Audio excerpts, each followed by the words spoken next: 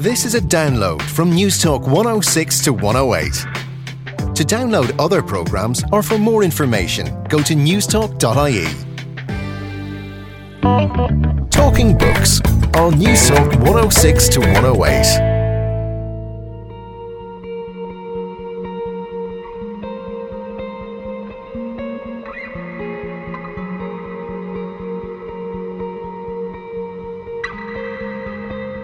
In some ways we'll move on, and in other ways we won't. Sometimes I hear people sort of naively express the hope that one day these problems will be over because we'll all look the same. We'll all have some kind of mixed look about us and we'll all be the same, so our problems will end. I think that's preposterously naive. For one thing, we won't all be the same. And for another thing, I don't know that that's what we should be aiming for. I don't think that my goal in life is to hope that one day we should all look and walk and smell and act the same. We're different, and why should we all be the same? It's interesting that we're different. I think that the problems that our grandchildren face may be different from ours, but they too will be dealing with issues of massive social injustice. Injustice will never fade. We just have to try to challenge it in our own ways and in our own time and in our own backyard. What is the measure of our humanity? And can we move outside mere biological definition? Hello, how are you? And you're very welcome to Talking Books. I'm Susan Cahill. It's lovely to have your company. On tonight's show, Canadian novelist Lawrence Hill discusses the meaning of race, identity and blood in the 21st century. And what happens when you insult Turkishness? One of Turkey's most outspoken writers, Elif Shafak, describes what it's like being a writer on the edge of culture. This is a show about politics and polarisation, purity and race, storytelling, stereotypes, discrimination and interconnectivity. But first, the relationship between blood and identity. Canadian novelist Lawrence Hill talks me through his latest offering, Blood, a biography of the stuff of life.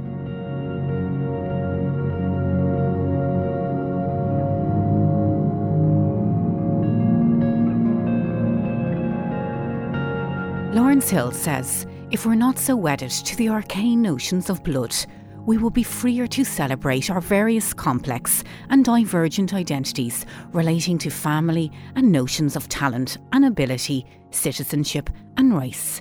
We will be more whole, self-accepting people and less judgmental of others. Lawrence Hill is one of Canada's most celebrated writers and thinkers. Born in 1957 to a black father and a white mother, American immigrants who moved to Canada. Lawrence's father later became a pioneer of the Canadian human rights movement. Lawrence has spent a lifetime writing about the meaning of race, identity, belonging and ancestry. Lawrence's books include The Book of Negroes, Seeking Salvation, A History of the Black Church in Canada, Dear Sir, I Intend to Burn Your Book, An Anatomy of Book Burning, and a memoir called Berry Sweet Juice on Being Black and White in Canada, which was published in 2001. Well, Lawrence's latest book, Blood, a biography of the stuff of life, is a thought-provoking examination of the scientific and social history of blood and makes one impressive case against the purity myth. I have to say, this is one fascinating, if not hugely unsettling reads. Well, I got the opportunity to meet up with the lovely Lawrence at the Curt International Festival of Literature. I asked Lawrence about his thoughts on the meaning of nationhood and citizenship. Well, the idea of a nation being a door that you can slam shut to allow people in or keep them out, I think is unrealistic, and it's a far-fetched idea. Whether we like it or not, people will be moving around the world, and you can declare that there's Ireland and there's Canada, and you can come or you can't come, but there will be people on the move regardless.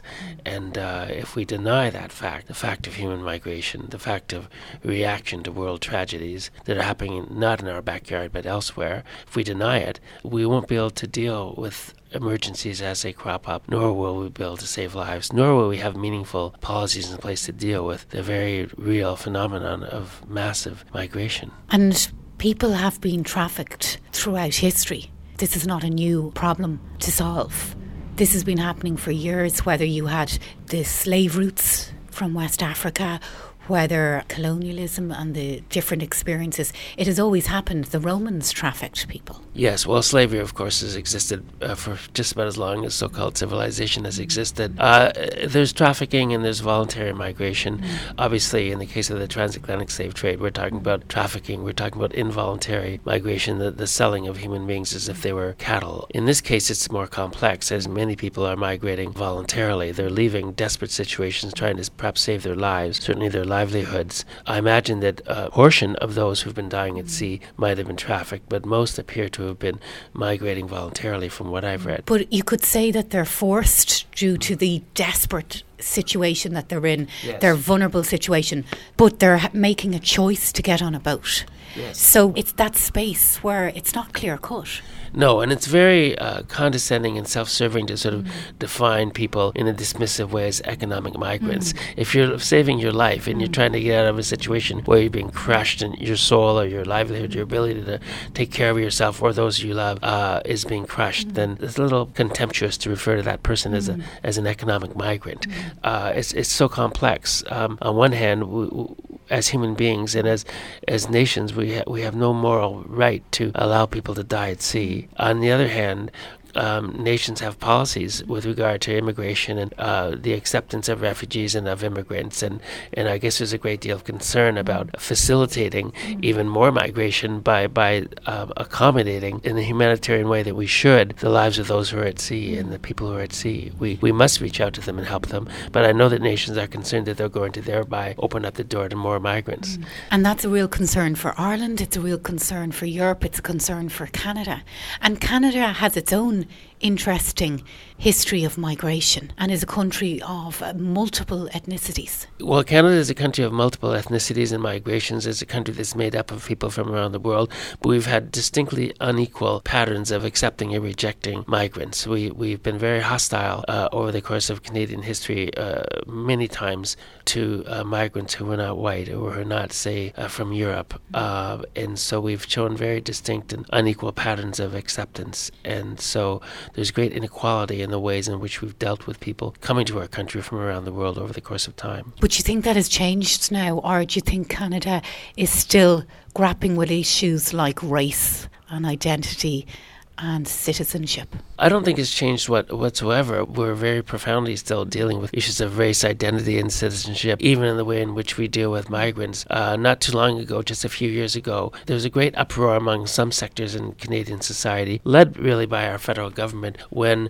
some boats of Sri Lankan refugees arrived in Canadian waters, and there was a great uproar about this, and much to do about whether there were potential terrorists coming from Sri Lanka and so forth. But had these refugees been white, coming from some terrible socioeconomic upheaval in Europe, I'm quite sure they would not have met with the phenomenal amount of resistance with which they met coming to Canada from Sri Lanka.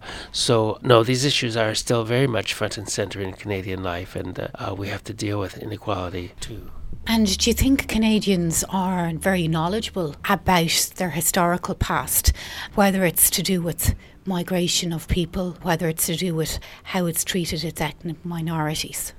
Well, some Canadians are highly knowledgeable and others are happy to put their heads in the sands like ostriches. I do think that we have a pattern of happily pointing to the historical warts of our neighbours, the Americans, or perhaps pointing to the regime of apartheid in South Africa, almost gleefully pointing out the terrible, immoral practices on the part of the former South African government, or pointing to slavery in the United States without being aware that slavery existed in Canada, the same injustices unfolded in our own country. It's very convenient to point to the moral warts of your neighbors. And there's nothing wrong with being aware of the problems that other countries have faced. But when it leads to kind of a blindness in your own backyard, it certainly prevents you from moving forward as a nation, from moving forward in an integrated, an equal manner. And you can't possibly deal with problems in your own backyard if you refuse to acknowledge them in the first place. But you think Canada is as stifled as America is in terms of race relations? Or do you think you're doing it somewhat better? It may not be as good as you want, but when you compare to how things are in America, if you look at what happened in Ferguson, if you look at some different ghettos throughout America, they have big problems when it comes to race relations. They do, and so do we. many young people have been killed by police officers in Canada too. It's not strictly an American phenomenon. Over and over again, Black or First Nations communities in Canada have had people killed by police officers who were unarmed in similar situations to what we find in Ferguson or New York or in Baltimore for that matter.